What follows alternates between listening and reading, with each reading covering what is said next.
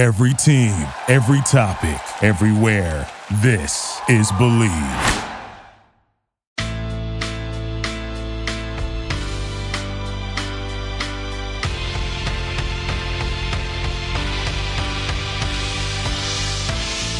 Hello and welcome to Girl on Fire podcast on the Believe Network, New York's #1 podcast network for personal growth.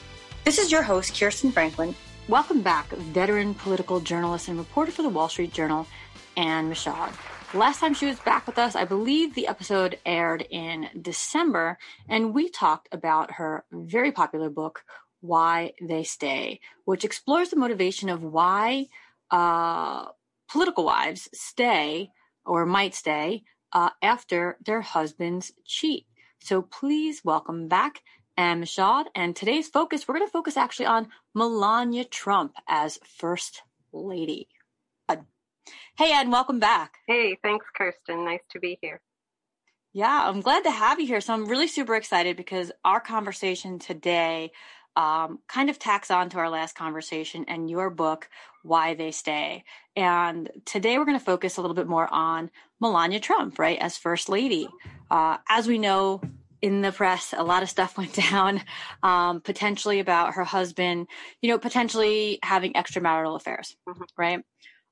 So talk to me a little bit about this part of the book and kind of what we're doing here today and presenting it and your theories or thoughts on why she stayed. The first book, as you know, was about why women stay with politician husbands after they cheat. And then Donald Trump and Melania came along, and they seemed to upend a lot of the conventions that we had expected of politicians. And he seemed sort of brazen about, having been married several times, having been accused of cheating, and also accused of sexual assault by 23 women. And I feel like Melania just brushed it off. She didn't want to confront it the way so many other first wives have sat down with the media, have talked about, this is between me and my husband. Melania Trump very famously said, no, not doing that. Right. And what, in your opinion, what is your takeaway from that, if anything? Well, I think that she grew up in a different society than the American women that we've had as first ladies. And I think the subtitle of this chapter is An Immigrant First Lady. And I think that informed a lot of her opinions. I think she was more comfortable with a sort of strongman type of or authoritarian, totalitarian, what word do you want to use, type of a guy, somebody who just said, this is how it is. And we're going forward with that. And I think you see that in a few of her actions, that she made her own rules in a lot of ways. So yeah, I mean, let's talk about that. Obviously, given different backgrounds, different societal upbringings, how do you think that really did play or affect her, her approach? I mean, she went from being a model to then being First Lady, right? I mean, that wasn't exactly in the cards when she got married. She did know she was marrying a public figure. He had a TV show. He was out there, right? But that's a whole nother level. Especially when you're trying to raise a teenage child, that's a whole nother level. So what do you think that, how did that play into her approach to being First Lady? I think she was really stunned to become First Lady. I think she always said, and we interviewed people for this chapter who said, she always said, that's Donald's realm. That's not my realm. And I don't think she was quite prepared for how much the American public would expect of her, being a first lady. As you know, she took several months to stay in New York and not go to Washington. People behind the scenes were saying, please please come here because you're a steadying influence on him, and we want you in Washington. And now we know that she was renegotiating her prenup with him. My thinking is that he needed her very much at this time. If not personally, I don't know about that, but, as a politician, he needed his wife by his side. And, right. And I think that, she used that to her advantage. And I think that her thoughts were very much on me, my son, Barron, and not necessarily on what kind of public face she was going to be for the American people. Right. And do you think that is based on her upbringing or based on the fact that, from kind of the second that she became the wife of Donald Trump, if I recall correctly, and I'm sure you've researched this, but I do remember that when she was modeling, she ended up getting married. And I recall she did like an Aflac commercial. She was starting to try and get her feet wet, get kind of work, right? Build her own self, build her own brand. And from the outside looking in, having zero private conversations with any of them, it kind of looked like that was kind of put the kibosh on, meaning like there's only room for one celebrity. And that's fair, right? Like if you're in a relationship and you're planning on having children, somebody's going to watch them, right? Like, especially if you're like that, like if it's not going to be 24/7 nannies and stuff like that. But I kind of felt like, okay, there's only going to be one of them and it's not going to be her. Fair enough, right? Like he's already, but I mean, if that's the start of your marriage, that you are not even allowed to kind of go public like that, then what happened when your husband becomes president? Okay, so all the rules change, like what's going on, right? And then not being in the political scene in this or any other country, how much do you really want to jump in and stand next to someone when you're purposely trying to avoid your face everywhere anyway, right? I mean, it's kind of crazy. How was her approach to this position? Besides that, like how is it really different? I mean, how did you see it as being different? I think that what you said earlier was really spot on, that this isn't just a celebrity couple. This is a couple running the country. I mean, or at least as the face of the country. And so I think there's an extra layer of expectation for her there. And I know one political psychologist that I interviewed said that her sort of icy exterior, sort of nothing gets to me. I'm stoic. I think that was a lot of the way that she could sort of control what must have seemed like a real rush of expectations. I know once before she, or more than once before she was in the position of being First Lady, she said that if she was to become First Lady, she would be like Jackie Kennedy. And I think you do see some similarities. Both of them were really focused on their kids in the White House, and which is a commendable quality. But I think it might have been a foreigner's view of how Jackie Kennedy was perceived here. You can see her as a trendsetter, as glamorous, as, all these wonderful things, but she also had cultivation of the arts, and she spoke about motherhood being important and caring for the home being important. And I don't think you saw that dimension with Melania. Interesting. Now, you had mentioned this just a minute ago about these layers of expectations. Let me ask you, just as an opinion, and I think this goes towards celebrities as well, maybe like professional athletes that are just playing their sport and the celebrity comes along, right? This thing, it's kind of like, how would I phrase this question? Like, just because there's an expectation of her, does that mean she should have to meet it? Does that make sense? Mm-hmm. Yeah, it's a very good question. And I think each First Lady has defined her role in a different way. I don't think Melania, she was months late in defining her role. She talked about it as be best, which it's a wonderful trio of things that she was advocating for young people to stay off drugs. And, it's admirable, but I don't think it ever, for some reason, seemed like it came from her. I don't know if, we in the media are to blame, that we never made enough of it. I don't know. But I think that she never really developed that aspect of her first ladyhood. And I also think that she,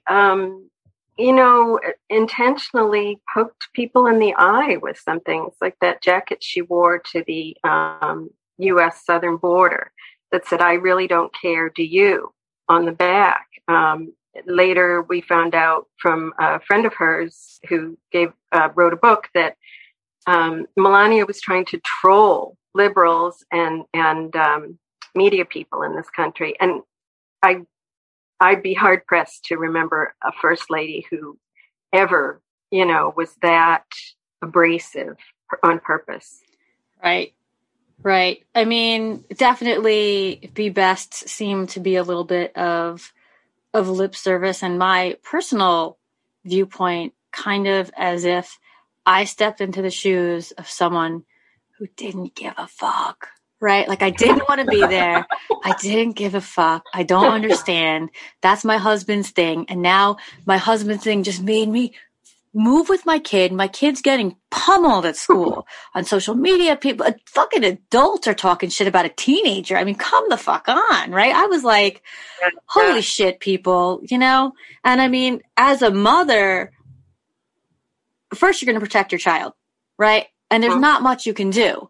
If your husband's job in that moment is a provocative one, at least, there's not much you can do. And she's not the first to do that, though. Think about all the celebrities that do something to flip off the media, right? People are making all these opinions and assumptions and blasting them out globally. Right? Oh, she's a bad person because she didn't show up for months in the White House. Well, you know what? Maybe she's just really smart, because if she really isn't renegotiating her prenup, good for you. Good for you to get the leverage at any moment you could get it in that situation, right? Yeah. I mean, especially when you don't have much leverage. Think about that, But yeah, I definitely think Be Best. I don't know what the hell. Like, I agree with you. I think that was like great stances. I think they were like the collective of the past.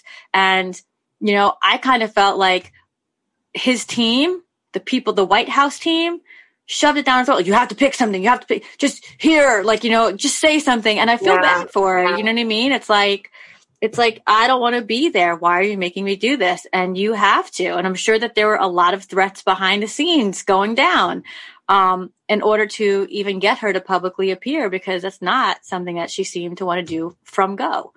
Right? Yeah. Starting with the Affleck thing, she tried, but when that put the kibosh, and then she had her son, it's like, why bother? I'm just going to keep my peace, do my thing. I have a great, marriage in the sense of what I'm doing with my husband, not like maybe the traditional sense of marriage, but transactionally speaking, right? Like we're good. We have great conversations. We go our separate ways when it comes to work, so to speak. Yeah. But, that jacket, but and when people were like, oh, she didn't, I'm like, the woman is not stupid. She's extremely intelligent. She didn't not wear that jacket, not on purpose. Like, I mean, I was like, come on, like, for sure.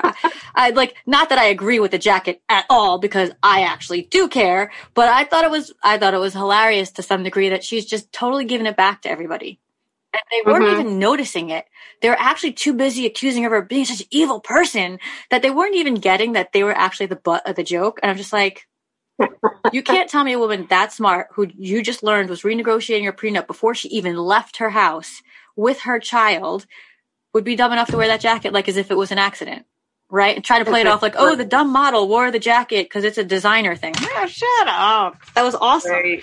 Like, and I don't agree with the statement. Just, let me get that out there. But it was awesome how she just played everybody. I would be sitting home laughing at all the news. Like, they think I'm a dumb model. Just me. Let me ask you this. You talked about her prior statements and kind of saying how she would like to sort of emulate Jackie, right? If you go back in history, is there any other first lady that you might actually compare her to? Well, I'm going to say I think that most first ladies were more public-minded. She was very, she just kept to herself a lot more than any first lady I can think of and I'm not an expert on all first ladies, but in recent memory, Yeah, but I think that there was a conversation probably had in the marriage before someone ran for presidency. I kind of feel like maybe that wasn't had in that household. You know what I mean? Unilateral decision made, and all of a sudden you're stuck with it, right? I'm like, if we go back to like the Clintons, they're both politically minded. They both had their own thing going on, and it was, I think, a conscious decision to forward the one in this, knowing that in the end there's going to be a greater opportunity for the two of them, right? And that's totally fake on my thought process, outside looking in, no facts in that, but that was just like what I kind of felt. Let me ask you, what do you think overall was the American response to Melania Trump as First Lady? Care, not care, offended, not offended? What are your thoughts?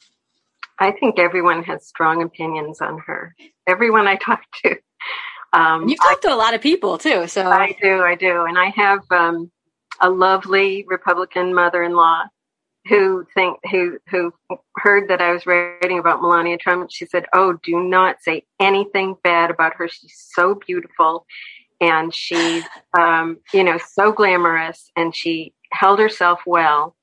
That's I think you have another group of people who are very critical of her. I mean, the first thing, if I'm talking to my Democratic friends, the first thing they bring up is, she got this Einstein visa to be here. She had a workaround on her immigration rights and got her parents here.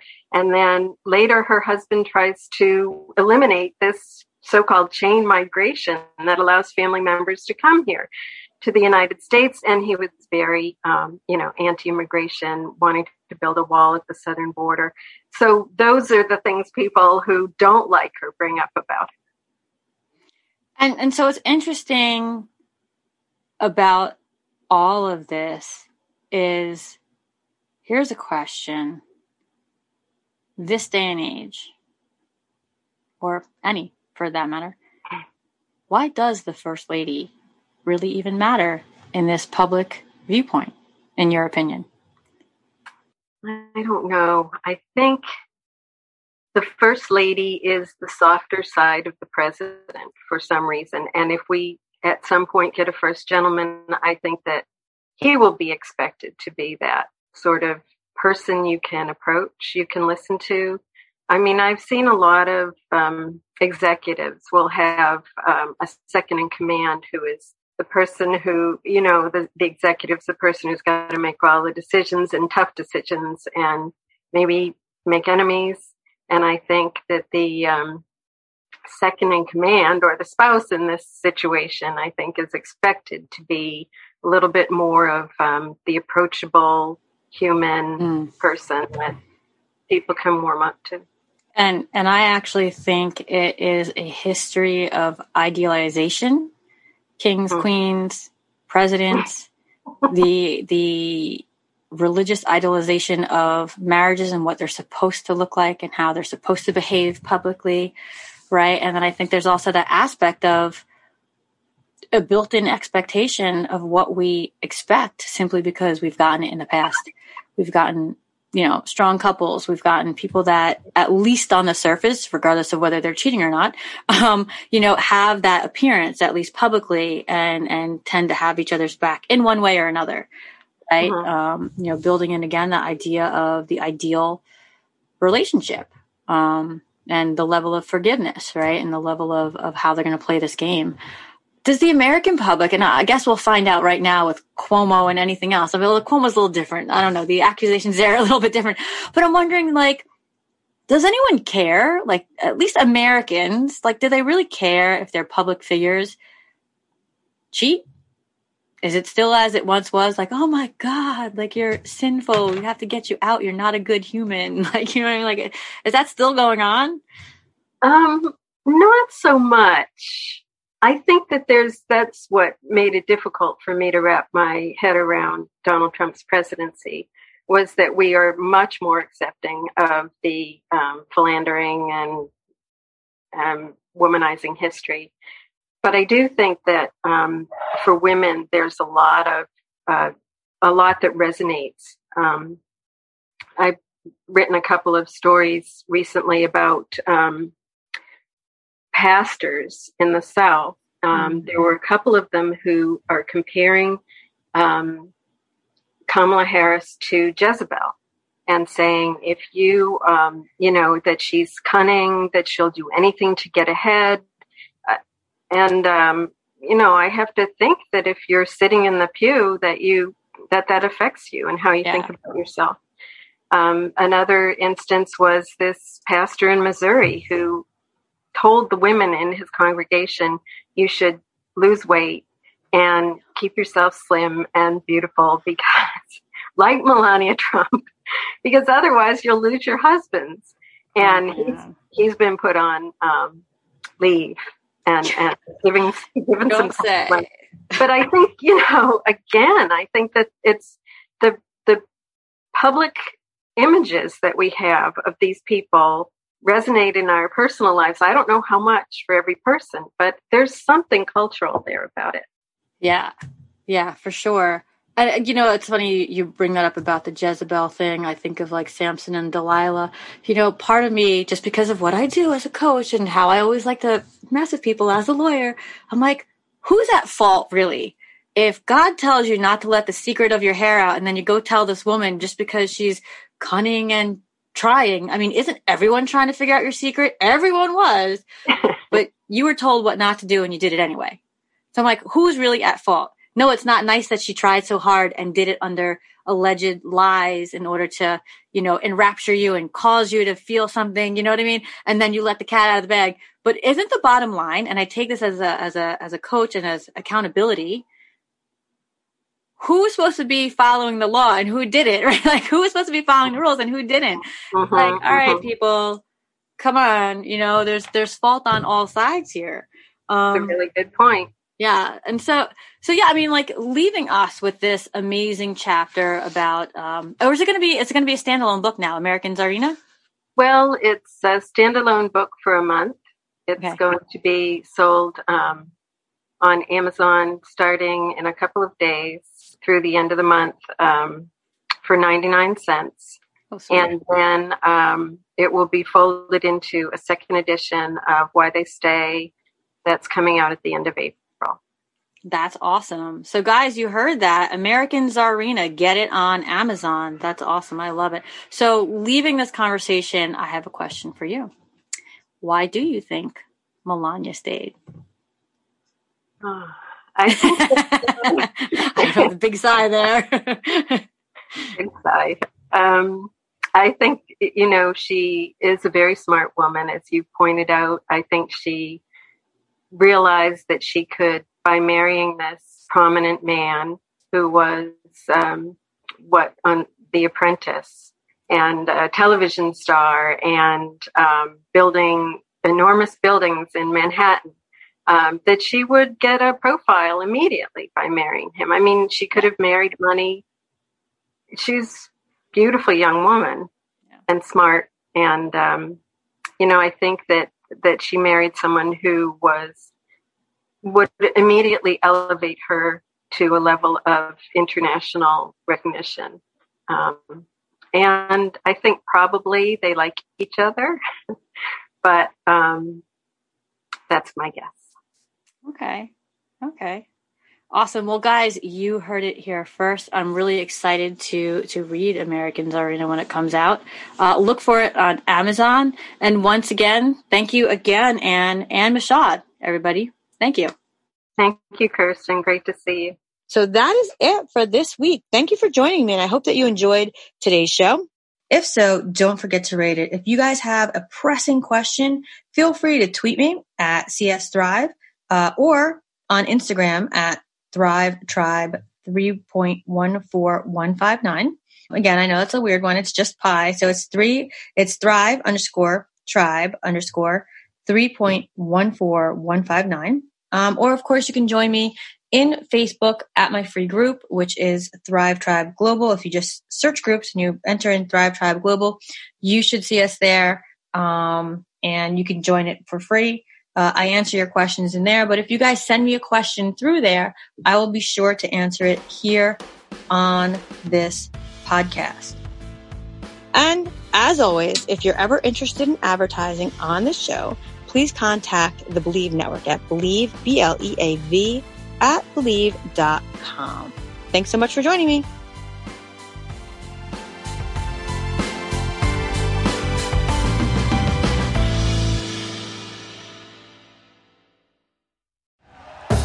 Thank you for listening to Believe. You can show support to your host by subscribing to the show and giving us a 5-star rating on your preferred platform. Check us out at Believe.com and search for BLEAV on YouTube.